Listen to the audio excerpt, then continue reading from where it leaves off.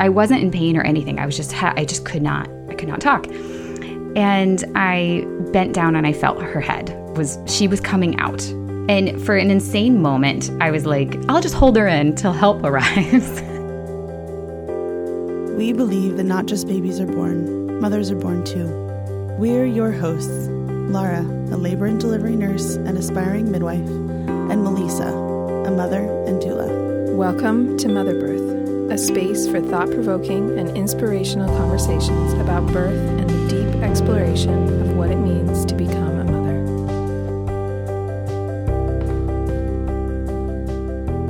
Hi, everybody. Welcome to Mother Birth today. Lara and I are here, and we are interviewing a special guest who lives in Sweden. Her name is Lisa Furland, and she's a U.S. expat who wrote actually a couple of books. Her first book was called Knocked Up Abroad, and I think she just recently launched a second book called Knocked Up Abroad Again. And these are collections of stories of women who have both given birth and parented abroad. So, Lisa, why don't you tell us a little bit about yourself, and then we'll get into your story. Thanks. Yes, I'm happy to be here. We've been living in Sweden for the past 5.5 years, and the whole Knocked Up Abroad journey came when I became pregnant with my second child and saw how different sort of the whole process was from my U.S.-based pregnancy compared to my Swedish-based pregnancy. So that was sort of the inspiration. And turns out there are a lot of women who also have completely different experiences when they're giving birth abroad. So that was how it all started. Have all of the people that are in your books, have they all experienced both, a birth in their country of origin and a birth abroad, or just kind of a variation? Yeah, not necessarily, but they all come with preconceived notions from their home culture as to how pregnancy and birth should go, technically, in air quotes, and experience it completely differently when they're living in a foreign country. So it's all about the cultural dynamic and sort of the discord that happens when you're a fish out of water. Right. Yeah, that's so interesting. And we've had a few people on the show share individual stories about this exact concept. And I'm so interested about that kind of, like you're saying, that pairing of like the experience that you're having and then the historical knowledge. Because I think that's something most women have in general. But then when you put it in a different cultural context, different health system, different support, different follow-up, it kind of just puts those like personal beliefs, it either kind of turns the burner on for those to become more important, or it does the opposite, I feel like, with women, which is kind of really cool. Yeah, exactly. I find it so fascinating just to hear how all of these women have solved sort of the same problem, but in such different ways, depending on where they are and what the cultural context of where they're from, how that all plays together. So it's really, I find it fascinating. I love talking with other women about it, as you do. In terms of all the different experiences, there's just so much drama inherent in giving birth, and then there's drama in living abroad. And so when you put the two together, it makes for an interesting story. Yeah. Have you seen the story that's kind of circling around the internet right now of the lady who was pregnant while sailing in sort of, I think, the down Southeast Asia area? Have you seen that story yet? No, I don't think so. Yeah, it's really cool. They're basically sailing around the world, and she ends up doing all of her prenatal care in kind of all these various different Southeast Asian places. She ends up giving birth in New Zealand, and it's just a really, really cool story. We'll share a link to that in the show notes as well for anyone that wants to check it out. But your story reminded me of that. Yeah, it's just something kind of viral right now because she kind of got prenatal care in every port, which I feel like that's got to be a totally different kind of experience. Yeah, that's so crazy. Definitely. So why don't we rewind a little bit to the start of your journey? It sounds like you had your first baby in the U.S., and you want to tell us about that, your sort of initiation into your journey to motherhood? Yes. Yeah. Well, it was kind of funny because before we started trying to get pregnant, I asked my husband, I was like, okay, if you're going to leave me, like, do it now before we have a kid. Because once we have a kid, it's going to get a lot messier. If you have any doubts at all, now is the time to decide. He just looked at me like I was crazy. But we ended up getting pregnant right away, which was surprising because we had a trip to Ecuador that was planned. And I was going in for my vaccinations, the yellow fever and typhoid and all those other vaccines. And the travel nurse, she just paused for a minute. She was like, is there any chance that you could be pregnant? And I was like, no, I don't think so. And she's like, what do you mean you don't think so? And I'm like, well, I don't know. Like, we just started to try. And she was like, well, then I'm not going to give you a vaccine, and you need to, get a pregnancy test and do all these things. And so I was waiting and waiting. There was all the home pregnancy tests came back negative. She was not satisfied. She was like, well, you don't have your period and these are negative, so I don't believe you. Let's go get a blood drawn pregnancy test. And 2 days later she called me and she said, I've never done this before because I'm a travel nurse, like I'm a vaccine nurse, but you're pregnant. So that's how I found out I was pregnant. And then we headed off to Ecuador where there's yellow fever and mosquitoes and scorpions and tarantulas and all the crazy stuff that I was terrified of as a newly pregnant person. Yeah. But we went anyway, and everything was fine, and I felt great. I think when I was very early on in my pregnancy, and so it was nice. It was an adventure, but it was an adventure to find out how I was pregnant. The only reason I found out was because I was going to get my travel vaccines. Right. I mean, you would have obviously found out in the following few weeks anyways. Yeah, but exactly. Just kind of it's almost like this built-in, like drama to the story. Yeah. I love that. She was like, how can you not know if you're pregnant or not? I'm like, I don't know. But no, so that was fun. Yeah, interesting too that she seemed to have like some level of intuition about it. She was like, no, I'm gonna keep like pushing. Yeah, like the vaccine needle was hovering above my arm, and she's like, hang on a minute. And she put it back down, and she's like, I think we need to take a test. I was like, okay. I will say I am this person, and maybe it's if you're like a nurse or medical background, but right. I am the person to my friends are like, well, I could be, and I'm like, we'll take a test. Right. And they're like, well, like I'm just going to see, I'm only like so-and-so days late. And I'm like, well, you don't know if you're not pregnant. They're like, well, like the odds of me being pregnant are really small. It's like, I need you to do something concrete right now. It takes away from the sense of the wonder. I'm like, well, you can find out, in like 2 minutes. Yeah, but go piano stick. You're like, here, throw $1. Yeah. Go piano stick. Yeah, seriously. So how long were you in Ecuador? We were only there for 10 days. But we went all around. We were in the Amazon and then up in the mountains and then in Quito, which was hiking an active volcano and doing all this adventurous stuff. It was supposed to be our last adventure before kids. Mm-hmm. Yeah. As sort of like, okay, this will be a big, fun vacation. And then I was just terrified the whole time because there were all these bugs and there's, tropical rainstorms and the roof was caving in. And so there was a lot going on. Yeah, it's a great initiation to pregnancy. Yeah, for sure.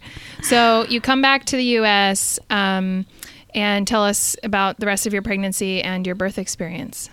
I think everything was pretty standard as far as my U.S. pregnancy goes. I went every month for my prenatal care, and when it came time, I went into labor at 7 p.m. on a Friday night after working all week, and so I was exhausted. I was absolutely exhausted and just not mentally prepared at all. And my midwife had said, it's no problem. Just get an epidural. Like, you don't need to fight this fight. Just relax, get an epidural. And so I did. So I had epidural and had the baby, I want to say like 8 hours later. So it was really simple, straightforward, absolutely. I felt no pain, so that was amazing. Yeah. And I was a lover of the epidural. I was like, this worked out so great. Yes, of course, I recommend this to everybody. And yeah, it was a beautiful experience and very comfortable. And I had no problems. It was a pretty standard labor and delivery as far as that goes. Mm-hmm. Yeah, it sounds like it was short and sweet, as they would say.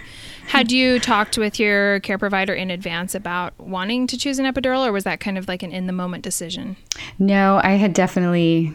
I did not plan at all for a natural birth because I was very scared. I was very scared of the birth process, and I'd heard horror stories, and it just sounded like I didn't know what to expect. Of course, it's your first time. You have no idea. And so I was just nervous about it. I was like, okay, if I get an epidural, I know I'll be okay. So I put all of my eggs into that basket. I'm like, this epidural has to work. So looking back on it, I wish I had eased my fear with education instead of relying on the epidural, but that was what I did at that time. Mm-hmm. Well, I think that's a pretty natural, way to prepare. I think many people do just that, Yeah.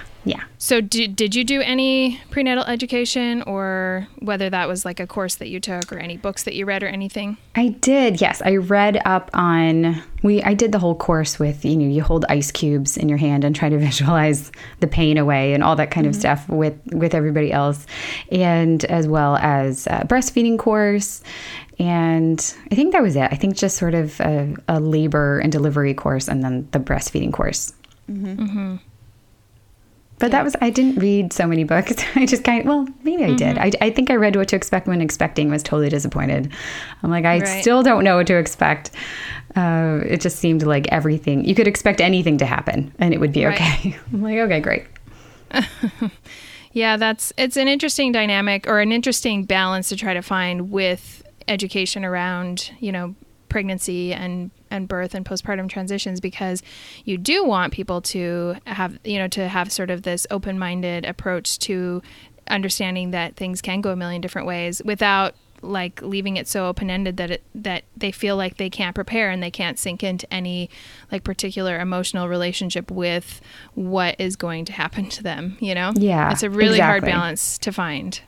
It is. It's really hard, and it's hard to get too married to one type of vision of, okay, my birth is going to look like this, because then if it doesn't work out that way, then you're going to feel disappointed or like you failed in some aspect.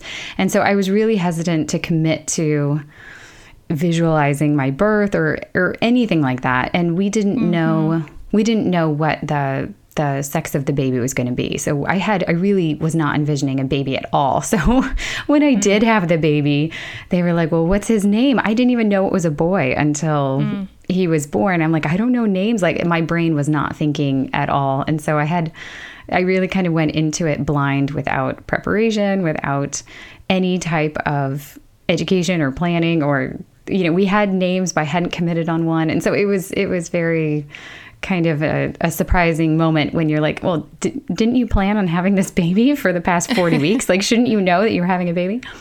But yeah, sometimes you find yourself there and you're like, I didn't expect it to come out this way. Yeah, I think that's also just how some people kind of process life in general. I frequently explain my personality the way I think is like, if I want to know what the furniture in my room looks like, I move it all. Like there's no visualization for me. Like I have to physically kind of move all of that around to see what it would look like, to kind of understand if I would even like it.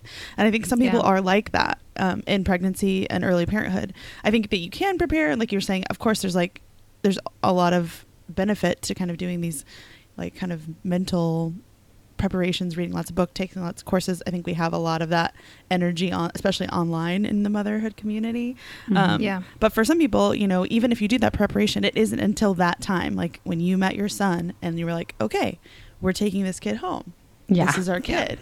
And that's when you can kind of like, and I don't think it's like it necessarily is it doesn't have to be emotional or intellectual, but it's a process, and it's like some people can't connect to it in the way that they need to until it's actually happening.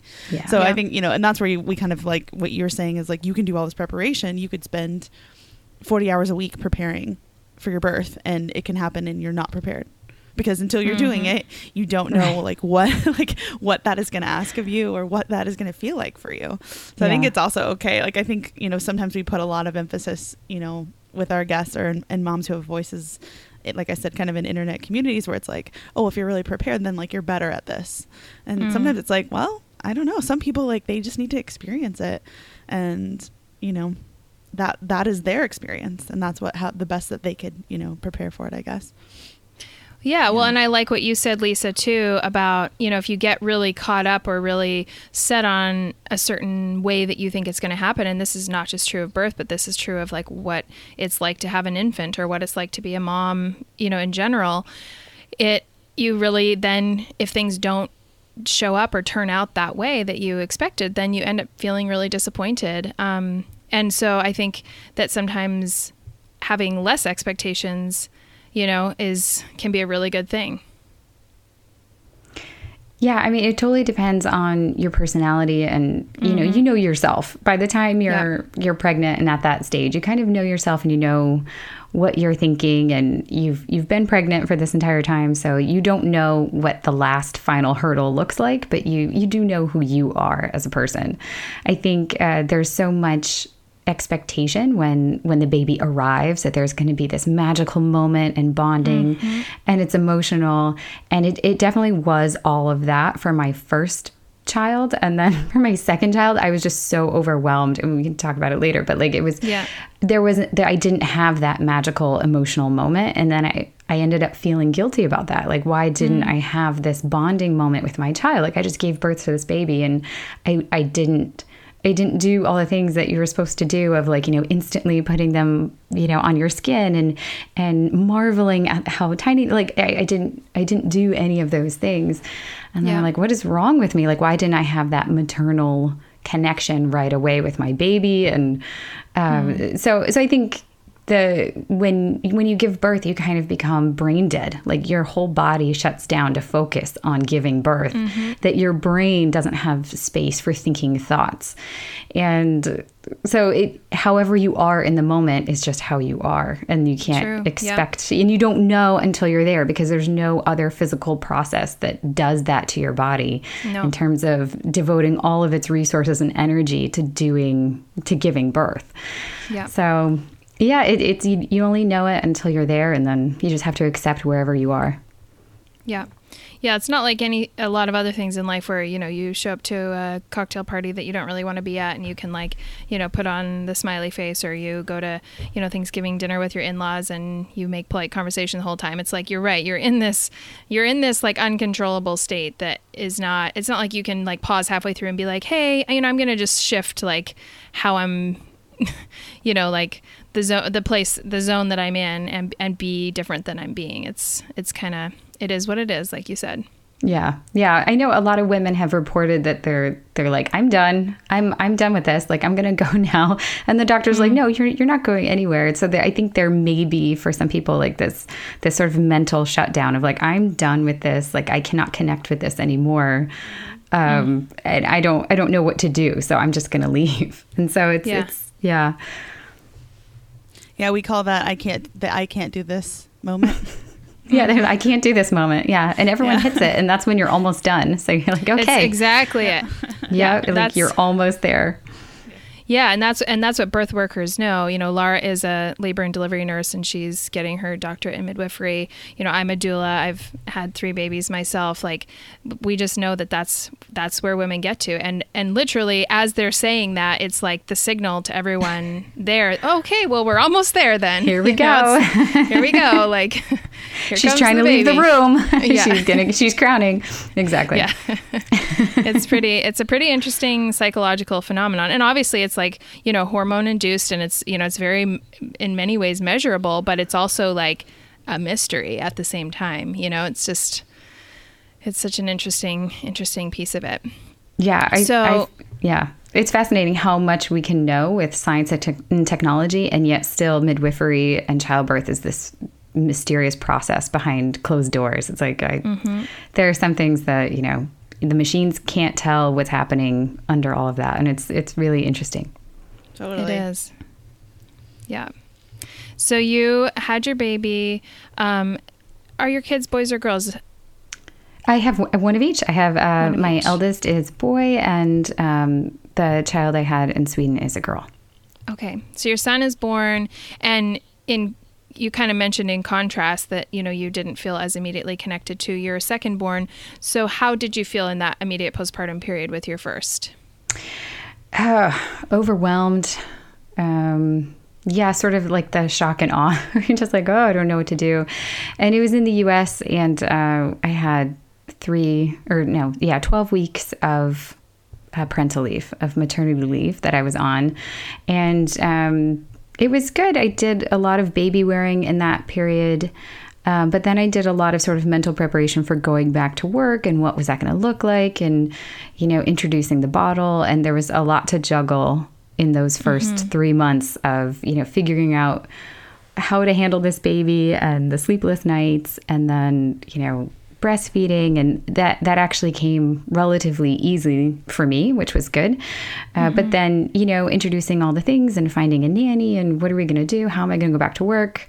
Should we do daycare or nanny? And we're on the list for 4 daycares. Are they going to let us in time? And so it was just, there was a lot. We were living in Atlanta, Georgia. And so we had our name on a lot of daycares, but we were far down on the list despite having registered early, because that's how, cities work, and all the best daycares get snapped up really quickly. Yeah. And so, so there was a lot of confusion as to how it was all going to play out and what the plan was going to be when I went back to work. So. Yeah, that is, I think when you throw into the mix going back to work, and especially if it's not something that is figured out in advance, some people have like, oh, well, no matter what, like my mom's going to start watching the baby when I go back to work, or no matter what, like, we're going to, like there's are sometimes, I think, cases, not that it makes the postpartum transition easy, but where that piece is already figured out. And when it isn't, right. I think it just adds a huge degree of stress and complexity to those initial months. Yeah, exactly. Like the mental load of having to deal with all of that, it just adds another layer of complexity. Yeah. Did you feel like you were able to enjoy those early moments and to be like present, with your son, or did it feel like you were, distracted and kind of looking forward? Yeah, it was a total blur. It was a total blur.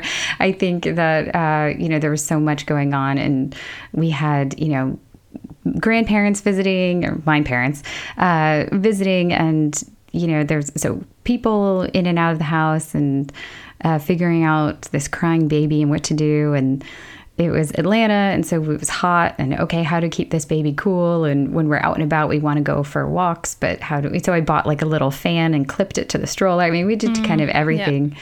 It was definitely a blur. Those first few weeks, I'd be lying if I said I was present, because it was totally, it was a haze. It was just like a sleep deprived haze that we lived in. And my husband was traveling for work a lot, so I was kind of on my own Monday through Thursday, and then he would come back Friday, Saturday, Sunday, and it was like that for the whole time we were living in Atlanta. And so it was a lot of balancing the baby by myself, and then on weekends having shared family time, which was great. But, as the primary caretaker, you're still taking on the bulk of the nights and all the work. But he's a great partner. My husband is a great partner, and he would do all of the diaper changing at night, and I would breastfeed the baby down. But he would get up in the middle of the night with me, which was really helpful. Yeah, that solidarity can be so huge. Yeah, like we're in this together. Like this is horrible and it's hard, but I'm here and I'm also tired, and we'll do it together. That made a huge difference. Yeah, and I think some, people approach that differently. Some people really, really benefit from that, like shared nighttime parenting. Other people find that it works really well for them to be like, hey, there's no reason for us both to be tired. Like, you can sleep. And I know people that like swear by both of those approaches. So I think it really is just about like what's going to work, not just logistically, but also like for your emotional connection with your partner. Like it just, you kind of have to just know figure out what's going to work. Yeah. Are you going to resent your partner for going back to sleep, or are you going to be really okay with it? And, totally. And be honest with yourself. Don't be like, oh yeah, go back to sleep, honey, and then be upset with him when he does. Right. Yeah. Yep. For sure. I think that's key. So. Yeah. So when did you move to Sweden, and what took you guys there? So, as I mentioned, my husband was working and traveling a lot, and sort of around when my son was 6 months old, I was like, I can't do this anymore. Like I was completely burned out, and something had to change because I was going to break. Like I think it was too far past the postpartum period to be postpartum depression, but I was definitely having some sort of mental health issues where I was having, I was in a really dark place, and sympathizing with women who, had postpartum depression and thought those ugly thoughts about like, oh, like I can understand why women shake their babies. Like I can, just having those thoughts through my brain. I was like, okay, I need to step away because this is not a healthy place to be. And my husband came through the door Thursday night, and I handed him our son, and I said, I'm leaving. And I went to a hotel and I just spent the night at a hotel because I could not do it anymore. And when I came back, he's like, something has to change. And I'm like, yeah, something has to change. And we were looking for different jobs that would, go down to part-time work for me. And he was looking for a job that wouldn't have him traveling as much. And so we were both kind of, looking for this opportunity of some sort, of any sort, to change our situation. And he had a job posting come through in his email that was in Sweden. And they were looking for someone on his team. His team was very small. And he said, if we apply for this, I might get it. Are you okay with moving to Sweden? And I was like, yes, let's do it. Absolutely. They have paid parental leave. They love children. I had only heard, the stories of, how Sweden is this great place to raise children and it's where this utopia society. I know better now, but that was what it was in my head when I thought Sweden and kids and family and work-life balance. I was like, yes, this is it.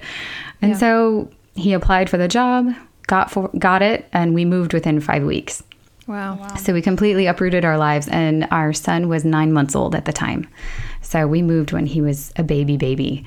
And it was sort of like a parachute, just kind of like pulling the ripcord and just floating at that point, because I was so ready for something else, to kind of escape where we were at that point in our lives, and escape the city of Atlanta. There was a lot of crime that was happening at the same time, which kind of helped us make the decision. I mean, there was arson on our townhome complex. It was set on fire, and all these things were like, maybe it's time for us to find a new place to live. So everything worked together, and it was perfect timing for us to leave. So yeah, we just picked up and we moved sight unseen to Sweden when our baby was 9 months old. Wow. That's tough in a different way. Yeah, totally tough in a different way, but we were ready. In my mind, I was just thinking adventure. I can't wait to be home with my baby, because it meant giving up my career to do this, to move to Sweden, was all for his career, not for mine. And I was fine. I was fine with that trade. I was like, you know what? I'm good. I did have a career that was going somewhere in Atlanta. And I have my master's in public health, and so I was working with the CDC and really doing work that I loved. That I worked really hard to get there, but at that point, the postpartumness and feeling like I wasn't connecting with my child and feeling like I wasn't present for his milestones and his steps, and I missed when he was sitting up, and it was all those things that I felt like I was missing out on. And then when we moved to Sweden, we arrived, and then I was like, what do I do with him all day? I've never done this. I've never been at home with my child all day except for on weekends. And so what do we do? And so that was a learning process too, to figure out okay, here we are in this foreign country and I don't speak the language and I don't know where anything is. What are we going to do? And we lived in a tiny rental apartment at first, and I was like, we just have to get out and go explore. So we would just put him in the stroller every day, and we would walk and we'd explore the city and just get to know people and explore what they have going on. And since Sweden has such long parental leaves, there are a ton of open preschools where parents can drop in and just play in these community centers that are usually held in churches, because Swedes don't go to church. They go to, they use them for these parent gatherings. And it was great. And so I got to socialize a little bit, and he got to socialize, and I got to see what a 9-month-old baby does all day, because I had no idea. Right. So that was a really good learning experience. And I felt like I got to make up for some lost time on the front end of his life. So that was a really positive experience for us. Yeah. So did you find, I know you mentioned earlier that your utopian expectation or view of what Sweden would be like, got a little disrupted. Did you feel though like it was the shift that you guys needed? Yes, absolutely. Yeah. 120%. Yeah. That's great. Absolutely. It was, we really lucked out, and, no place is perfect. But we really lucked out in that the culture and the child rearing culture that Sweden has aligns with the child rearing culture that works for us.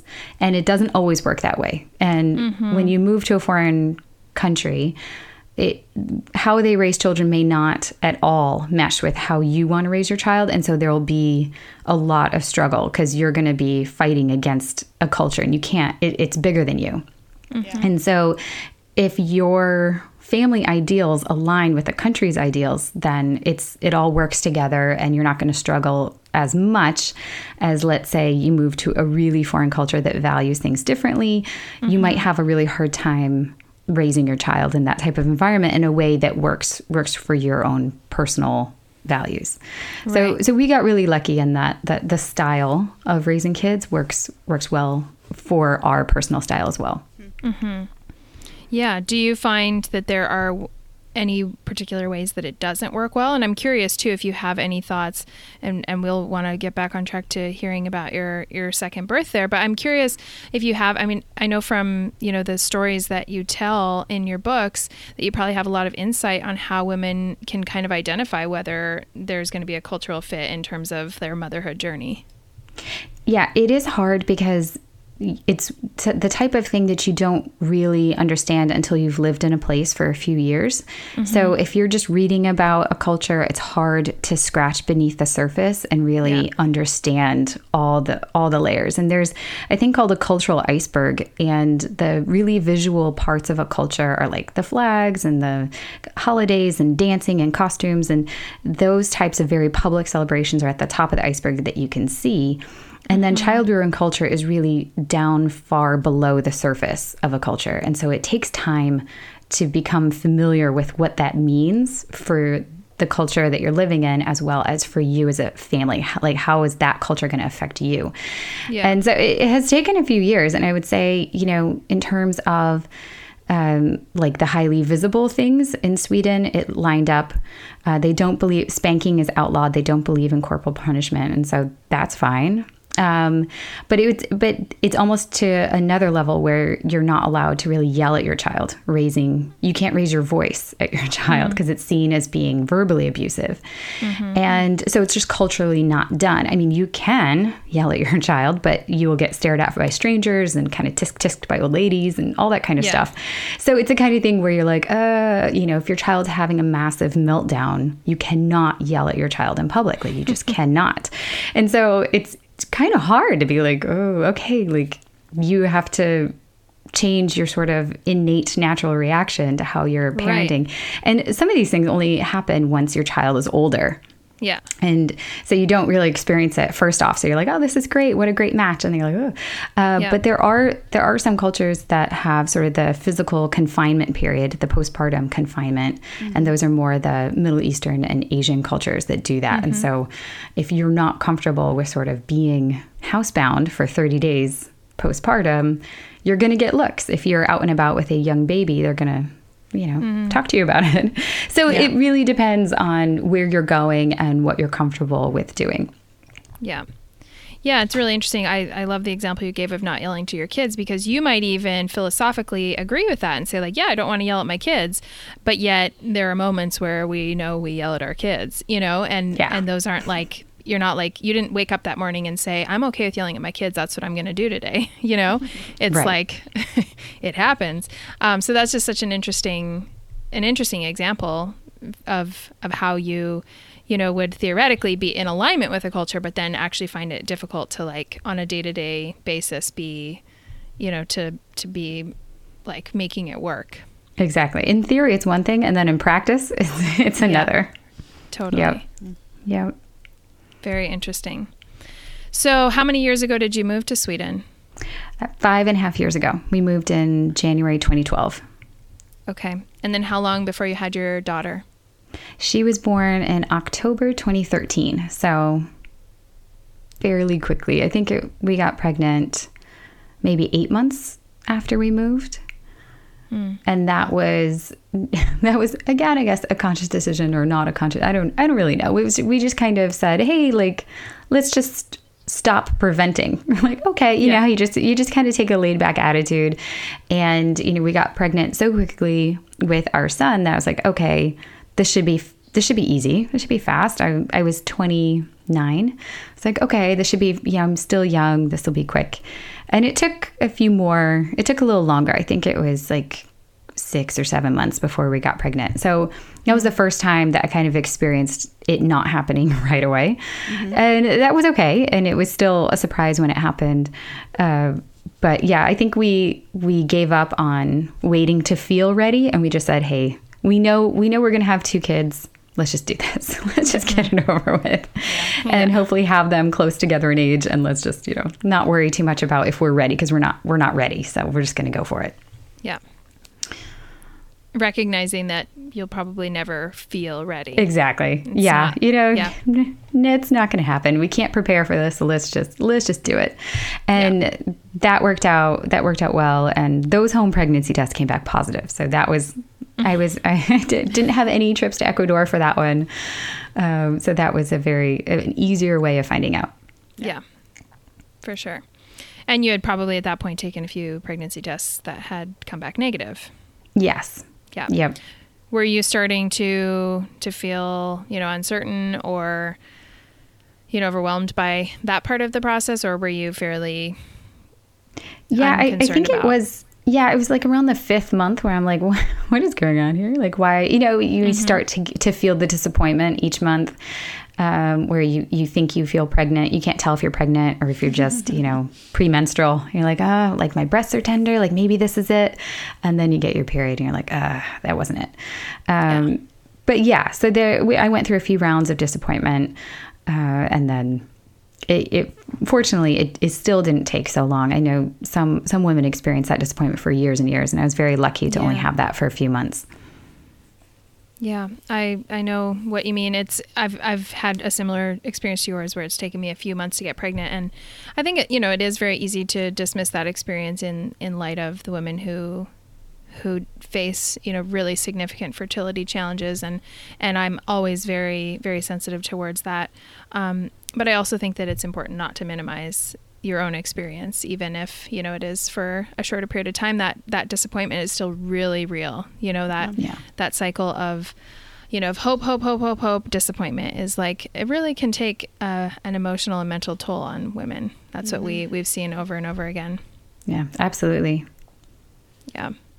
So you get pregnant. What was so much of the heart of, I know what your book is about and what we are talking about today is kind of the difference between these experiences of your, postpartum or your prenatal experience in the U.S. and birth experience versus Sweden. So tell us what it was like and how it was different from your U.S. experience.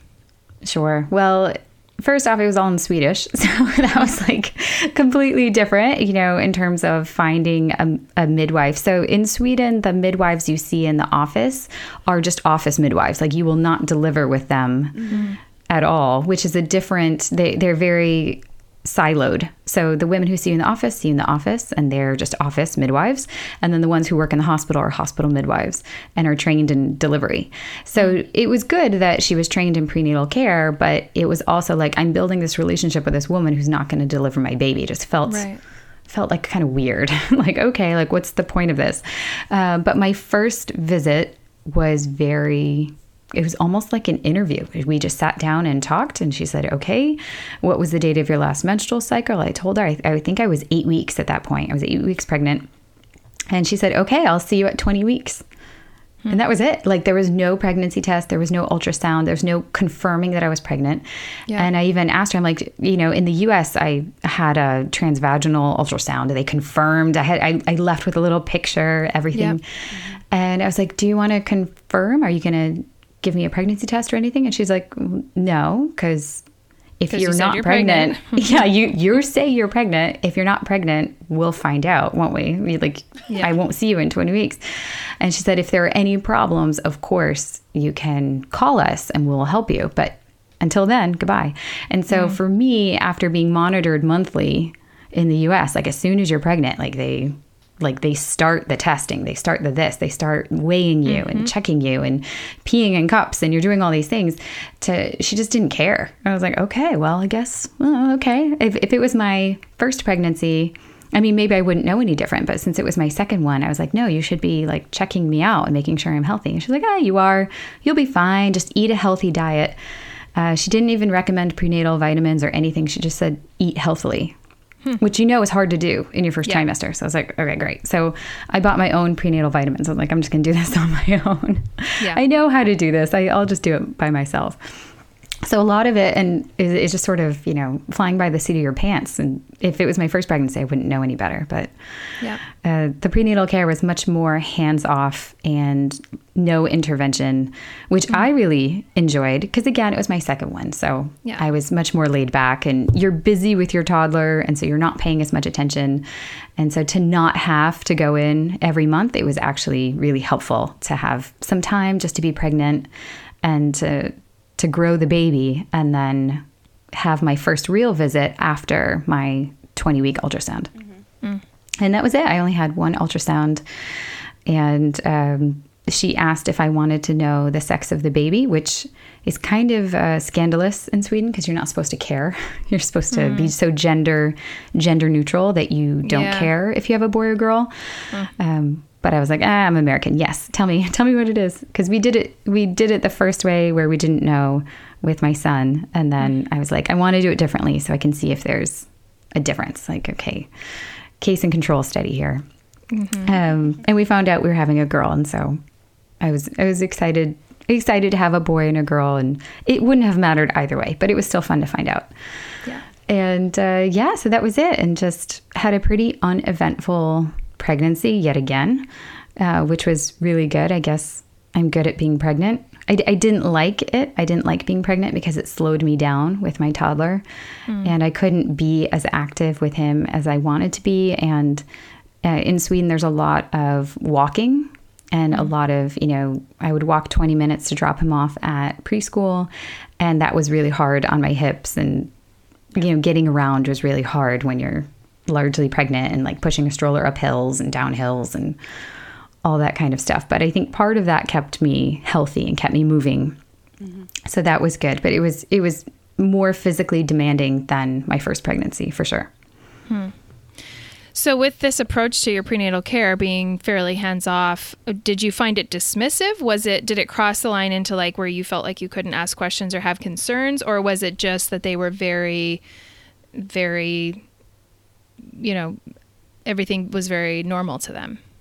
Yeah, I think it was very normal. It didn't feel dismissive because they definitely took me seriously. I had some bleeding around 12 weeks, and I called and they said, please come in to the, there's a special OBGYN ER, which is really like the seventh circle of hell. Like it's the worst place in the world to be because you're just surrounded by women who are just crying, and it's absolutely horrible. It's absolutely horrible because they just specialize in OBGYN. So you're not with other ER patients. You're with just women who are there for gynecological issues. So that was horrible, but they really took it seriously, and they did 2 ultrasounds there and a follow-up ultrasound a week later. So if there are problems, they do take them seriously. But again, it's only until you raise the alarm and you say, hey, I'm having issues. There was nothing like through regular screening that would have indicated that I was having issues. So it's on the patient. It's the patient's responsibility to be your own advocate. And I think this is true no matter where you are. You have to be your own advocate, especially if you're in a system that you don't understand and a language that you don't speak very well. You really have to shout to make yourself heard.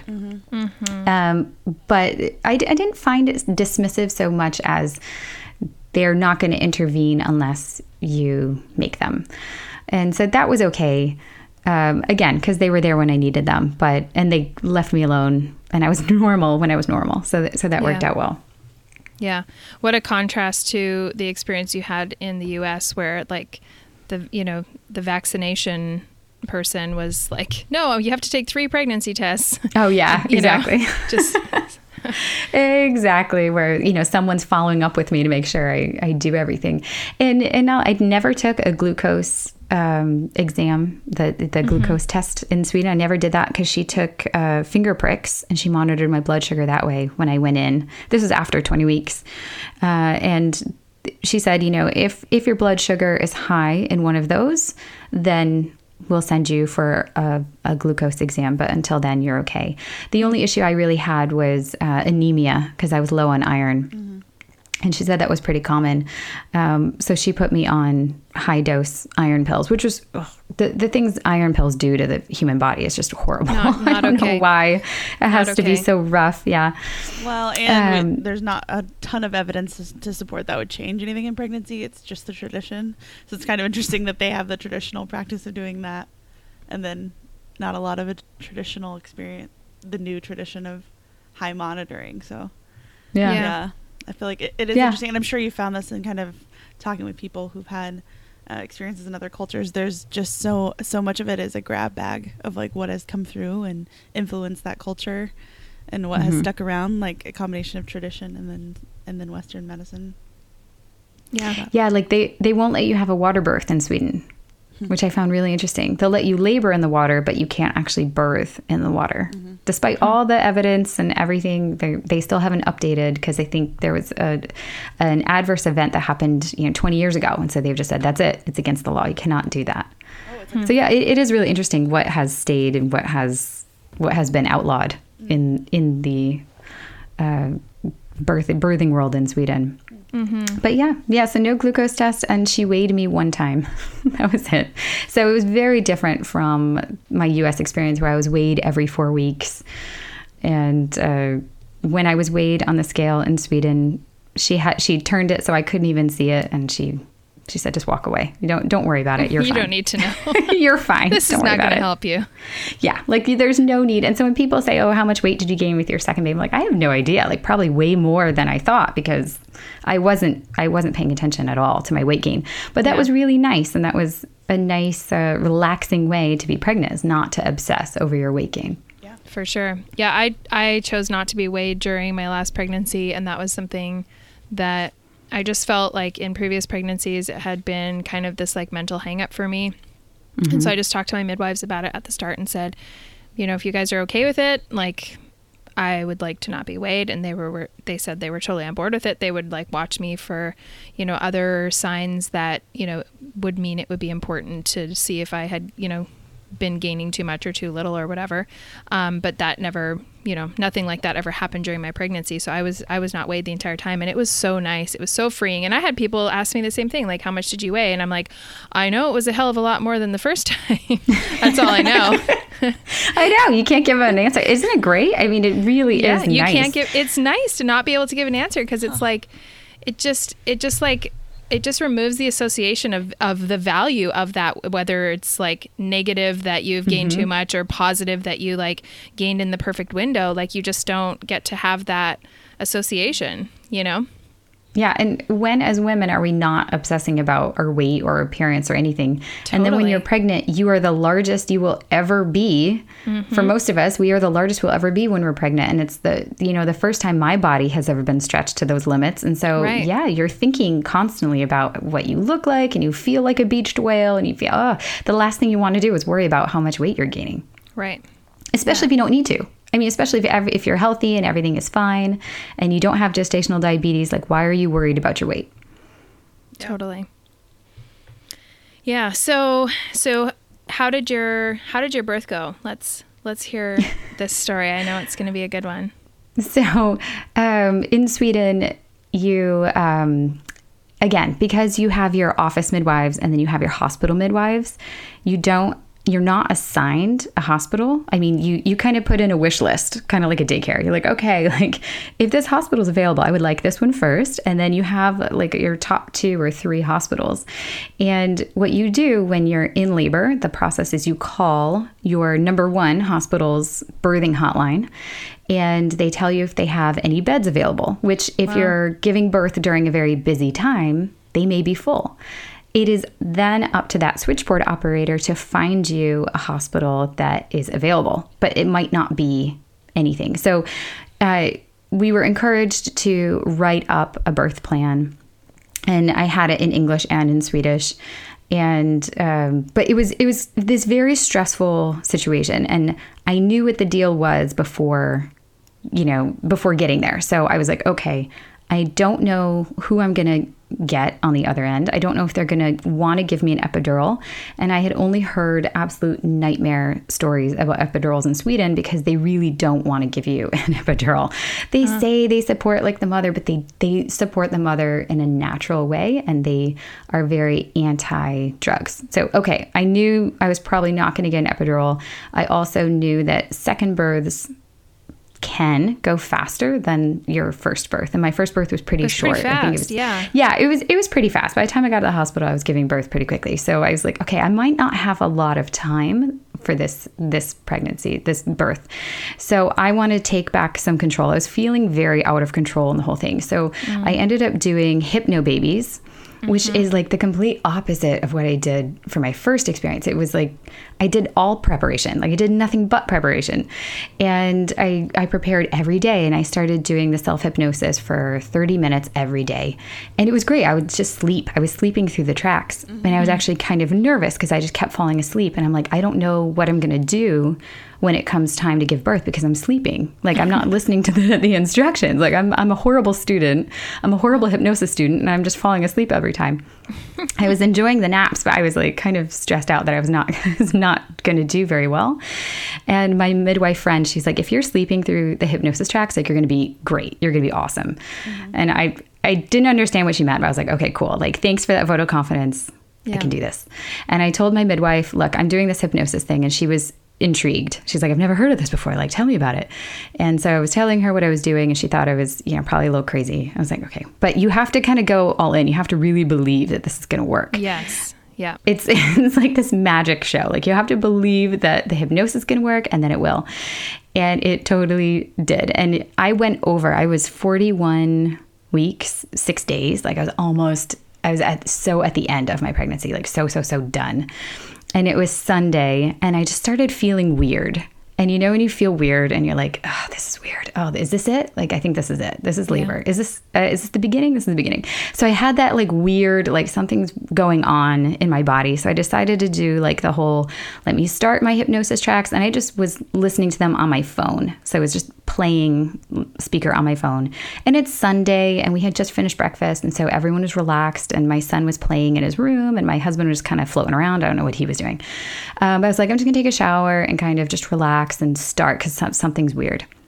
And we had plans for our friend to come over and watch our son so we could go to the hospital. And he's like, do you want me to call her? Do you want me to call Ava? It's for her to come over. I said, no, it's fine. Like, this could be hours. Like, it's fine. Don't worry about it.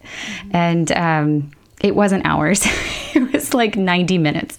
And I just kind of, went from the yoga ball. I was like kind of, that little bouncy blue ball from Target. I was like stretched out on that and rocking back and forth, having my body was draped over it and just totally relaxed.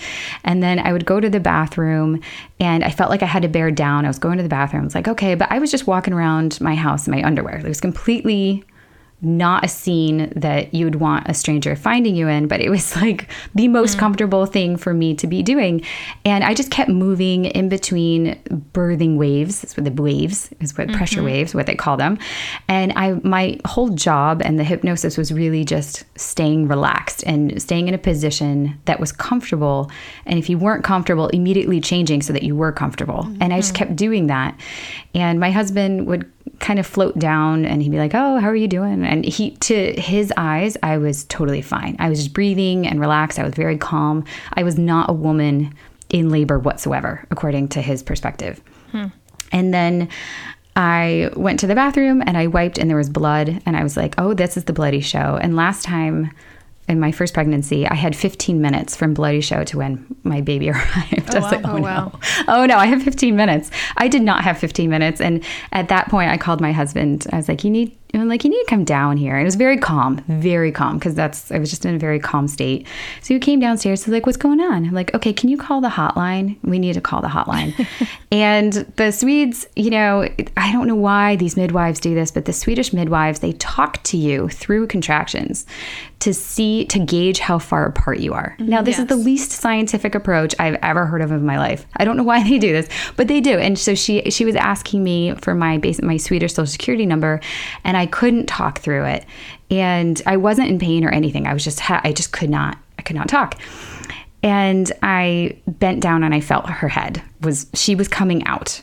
And for an insane moment, I was like, I'll just hold her in till help arrives. And then I was like, I'm like, she's already here. And my husband put the phone down, which was still on speaker. And I completely, forgot about it. And my body, I did not do anything. I just let my body do it. And my body just pushed her out. And that was it. Like, there was no pushing, there was no screaming, there was no contractions, there was absolutely nothing. And I was like, how did this baby arrive? Like, oh my gosh. Like, it was just like, and there's a baby in my arms. And I'm like, well, how did this happen? Mm-hmm. And my husband was there and he was like, oh my God. And he's in like freak out mode because what just happened? Yeah. Like, to him, I'm just walking around the house. He didn't realize I was about to give birth. I didn't realize I was about to give birth. And then I hear a voice on the phone and she's like, is everything okay? And I'm like, no, things are not okay. No. I just had a baby. And, my husband runs out the door. He's looking for help. He's banging on neighbors' doors. I don't know what he's doing. He's just gone. And I'm holding a baby. And I'm just kind of holding her like away from my body. Yeah. Like, what is this? And she's not making any noise. And she's not crying. And she's not blue. She's huge. She's absolutely huge. She was 9 pounds. Wow. And I'm like, oh my gosh. And the woman on the phone was like, okay, like, it sounds like she's breathing. Like, okay, good. We've got that. Step one. Again, I was completely like brain dead. Like, I was not thinking thoughts. Thoughts were moving through my brain like sludge. Like, I was not coherent to make any important decisions at that point. Mm-hmm. And I was holding a slippery baby with a very long umbilical cord still attached. I was like, oh, what am I going to do? So eventually my husband came back with towels, and we did, because that's what you do, right? You get towels. Right. You get towels. Water and towels. You get towels and hot water. Yeah. What am I supposed to do with this now? We just wrapped her in a towel, and I kind of sat down on the floor that was completely slippery, and just waited. And we waited for an ambulance to arrive, and they took their time. They didn't show up for like 15 minutes. And then, despite living down the road. And then when they arrived, these Swedish men just kind of sauntered in. They're like, hey is hello, hey. That was it. They kind of took one look at me and they said, okay, you look good. Baby looks good. No rush. And they totally took their time clamping the cord. So how they say delayed cord clamping gives your baby all these positive. I'm like, my child should be a mutant child. Like, she should be so full of nutrients, because she had her cord attached for at least 20 minutes. But it was very, very calm. Everyone stayed very calm the entire time, except for my husband after the fact. And he got to cut the cord and do all the fun stuff. And then we got a free ride in an ambulance, which was really nice. So we didn't have to worry about getting to the hospital or giving birth in a taxi or any of the things that women in Sweden worry about, because I did it at home and it was totally fine. And then, we went to the hospital, and that's where I delivered the afterbirth, which is like 100 times worse than giving birth to the baby, because this time I could feel it. I wasn't in my reverie state of hypnosis. Yeah. No, I was like, oh my gosh, I can feel this. And she had me on my back, which is not how I wanted to be. And she was like pulling on the cord, and I had another Swedish woman elbowing my stomach down. I mean, it was like, it was full on like Olga pushing down on my belly. It's like, oh my gosh.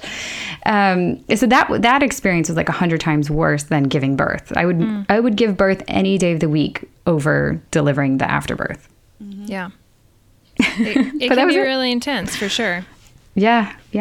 And I feel like specifically in the circumstance, your circumstance, when things kind of, easy is such a horrible word. I think in that way of like being in that, like you're saying, it was 2 different states of being, like being in your hypnotic state, being out of it. A lot of women come out of that whole intense section of transition and pushing. And when the baby's out, they kind of release that piece.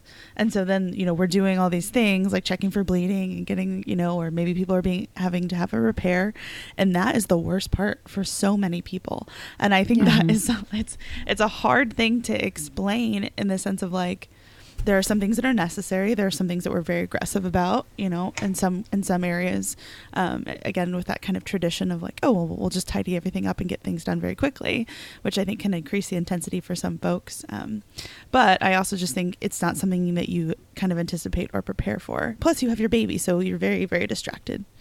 Yeah, it's totally overwhelming. Yeah. I think probably the best part was that when I arrived at the Swedish hospital, they didn't really touch me for a while. Mm-hmm. They kind of let me nurse the baby, and they said that will release your afterbirth, your placenta, because the placenta was still very firmly attached. Mm-hmm. And I ended up getting a shot of Pitocin, and which is really funny because like after all this natural birth experience, I still ended up getting Pitocin. And because I had no uterine contractions at all. So the placenta was still attached. Mm. And they said, just keep nursing her, and we'll come back for you in another 20 minutes. And it was just very, very relaxed. And I was allowed to nurse her and have her. And they didn't even take her to weigh her for measurements or anything until maybe I was there for 2 hours already. Mm. And so there was none of that sort of chaotic, whisk the baby away, measure APGAR score. Like none of that happened. Yeah. It was a complete contrast to my experience in the US. And it was just very calm and very like, your baby is on your chest. She's nursing. She's doing exactly what she needs to do. Your body is doing what it needs to do. We're just going to let it go, and we'll come back on you. We'll check on you later. Yeah, which is great. That was really nice. Yeah, that's not only like a really pleasant experience for people, but obviously there's so much evidence that initial period is so crucial in, kind of getting things like breastfeeding going and all of that. Interestingly, though, you mentioned that this was the birth where you didn't feel as connected initially to your newborn. So how do you, how have you processed that? What do you think were the factors at play there?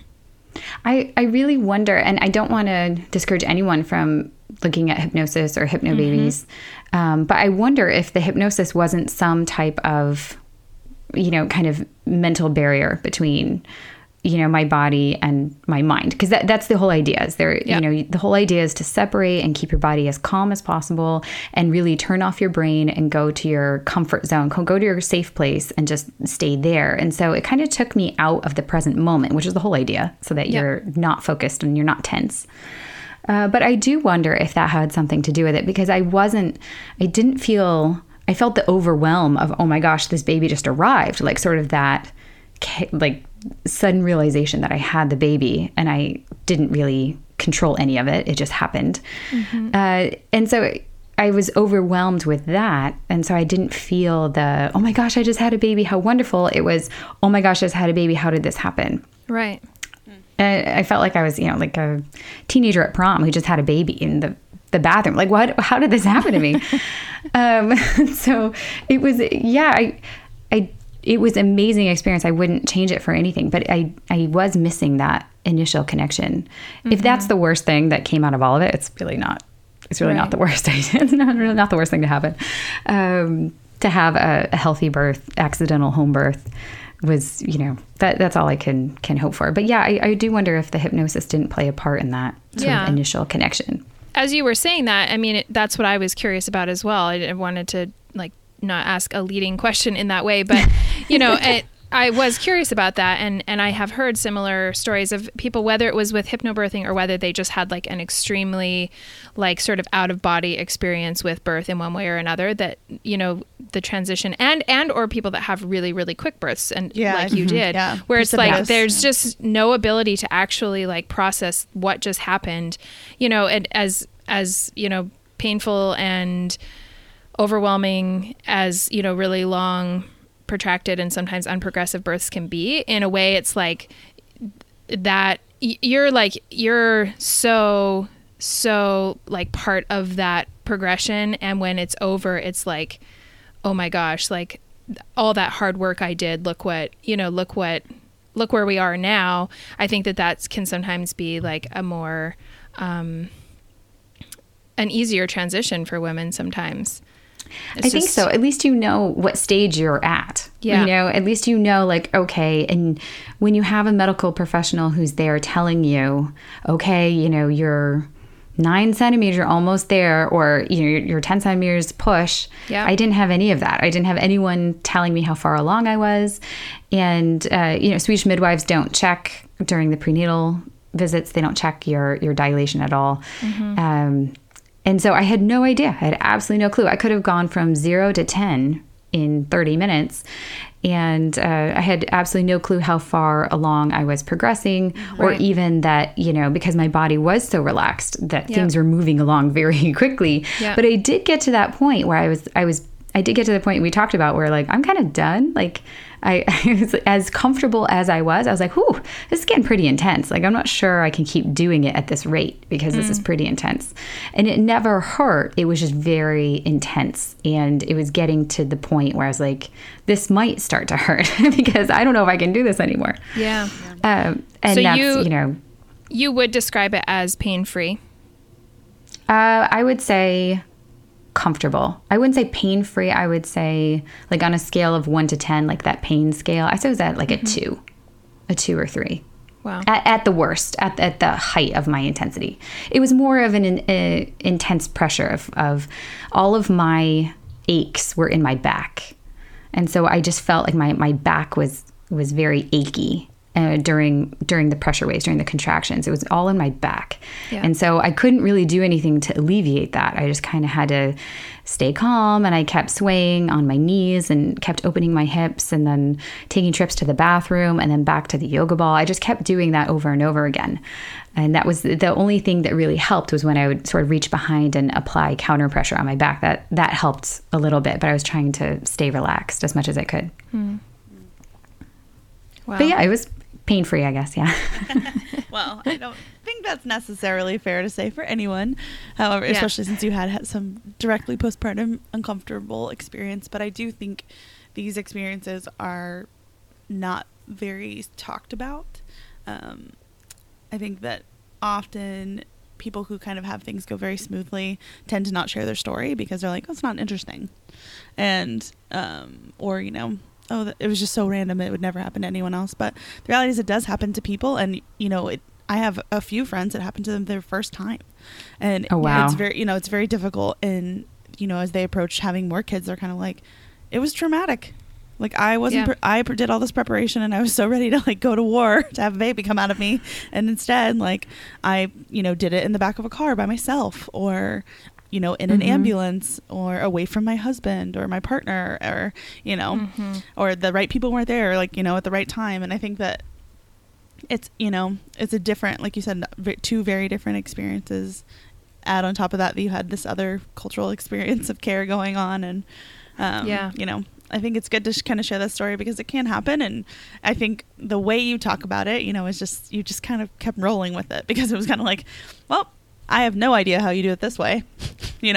I guess we're just going to get in the ambulance now, and guys are just going to let me not deliver my placenta yet. And the Swedish ambulance drivers wanted nothing to do with me. They were like, we are going to get you to the professionals. We want nothing to do with you.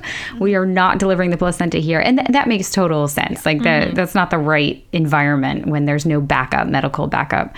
But yeah, I think when things are out of your control, and maybe it was more helpful for me to be in a foreign country because I did relinquish a lot of control over the situation. Yeah. Whereas maybe if I was in a hospital, my home hospital, where I know the people and I know the doctor, and again, you have this mindset of I know how it's supposed to go, and I know if things are going to go off the rails or what, like you can tell if things aren't going right, or you kind of have more of a sense of what's happening. Whereas in a foreign country, you're kind of insulated to all of that because you don't really know what's happening around you. And I don't care how fluent you are in a foreign language. During birth, you birth in your mother tongue. Like you birth in the language that you were born in. And that's just because your brain shuts down. There's no room for translation. Yeah. And so your brain is only listening to your mother language, and the rest of it is white noise. So you can kind of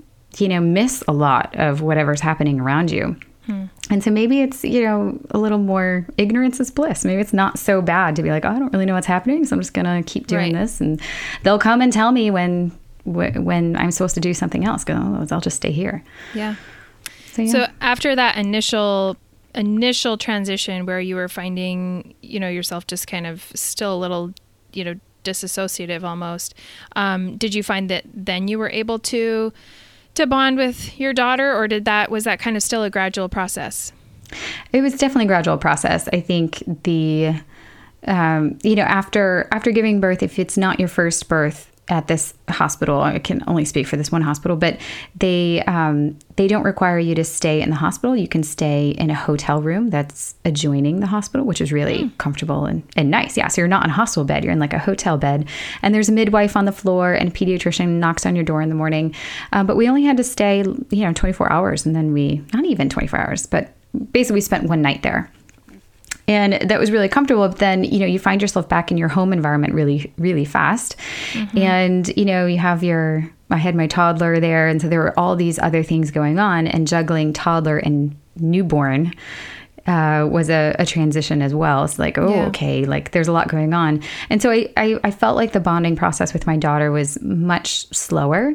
And it was really, the first 30 days kind of figuring out, okay, who is this person and who are you and what just happened? It was like 24 hours for us to process the birth. Yeah. And then to really get to know her as a baby was like 30 days, at least 1 month.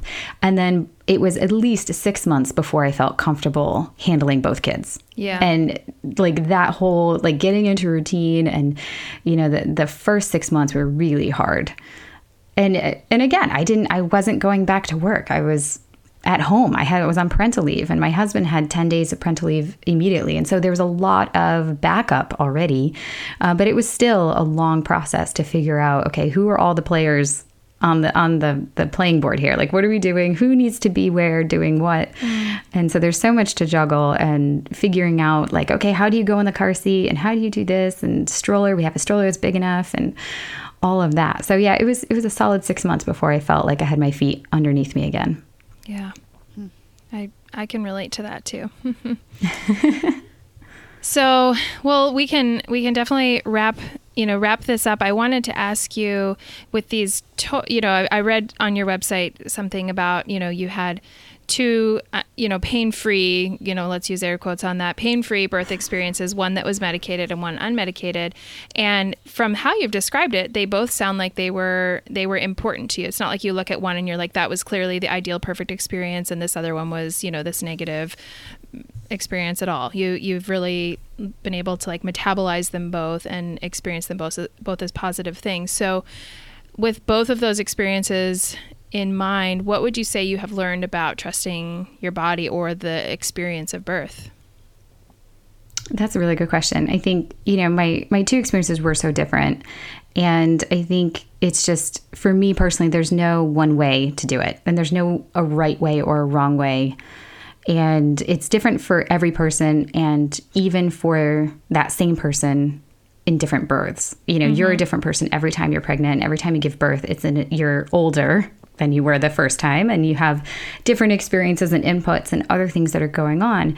I think that my anxiety level was much lower the second time around, because I was preparing and I was doing research and I was being a more active participant in my pregnancy in terms of preparing for the big day, preparing for the birth. But at the end, all that preparation, it still was surprising and shocking how it ended. So I think that, you really just have to, listen to your body. I think had I known the first time that my body could do it without drugs, I mean, of course, your body can do it without drugs, but you have all these fears and anxieties that you get nervous and I can't. The second time I discovered I can. And I want that for everyone. I wish everyone could have that feeling of like, yes, your body can do it. And I know that that's not a realistic expectation or a goal for every woman, but just feeling your body go through it, it was an amazing experience. And having an amazing birth experience doesn't take away from a different birth experience. They're completely different. I mean, it's like comparing apples and oranges. Yeah. I would say that, the way you approach it is all, I slept really well my second pregnancy. I did all those things because I was addressing my prenatal anxieties, and I was feeling very comfortable with where I was and accepting my body and not worried about my weight gain and all those stressors that I knew were stressing me out during my first pregnancy. I was able to really tackle head on and reduce, and that made a huge difference. And then, the birth experience is just going to be a big unknown. So you just kind of have to go into it with an open mind and be ready for anything to happen. Love that. Your experiences really highlight that for sure. Yeah. Well, thank you so much for sharing your incredible journey with us, Lisa. It'll be really, I think, really fun and interesting for our listeners to hear. We will share links to your books so people can check those out. You can find Lisa on her website, which is knockedupabroad.eu. We'll share a link for that in the show notes as well. And we've just loved having you on the show. Yeah. Great. Thank you so much. Again, just to say, too, for the listeners, these books are full of stories, individual stories, kind of like the podcast of women who live abroad. I have the first one on Kindle edition, so that's available, too. Cool. Great. Thank you so much. Thanks, Lisa. Okay, everyone. So you're going to want to head over to our Instagram this week. We are doing a giveaway of one of Lily and Jade's incredible diaper bags. If you have not seen these bags, you are missing out. They are just the most gorgeous, stylish, and super functional diaper bags we've ever seen. They are made of full grain leather. They have these incredible removable organizational inserts so that long-term you can just take that out and it can be not a diaper bag, but a lady bag, or a laptop bag, anything that you really want it to be. That giveaway is going to happen this week. You can participate by heading over to Instagram. The first post will be on Tuesday. That's tomorrow, September 19th, and we'll do the giveaway on Thursday. So again, head over to Instagram so you can participate. We're going to give away one of the Elizabeth bags from Lily and Jade. You don't want to miss it. Thanks for listening to Mother Birth today. If you want to be a bigger part of our community, you can follow us on Instagram at motherbirth.co or connect with us on Facebook, where we have all kinds of behind-the-scenes stuff going on. Also, don't forget to subscribe to the show and rate us in iTunes, which allows other people to find us and helps the show to grow. I think it goes without saying, but Mother Birth is a personal podcast created by Laura and Lisa. It's intended as general information. It doesn't constitute or substitute medical advice of any kind. You should always consult with your primary care provider with respect to your medical care if you're pregnant, planning on becoming pregnant, or in the postpartum period.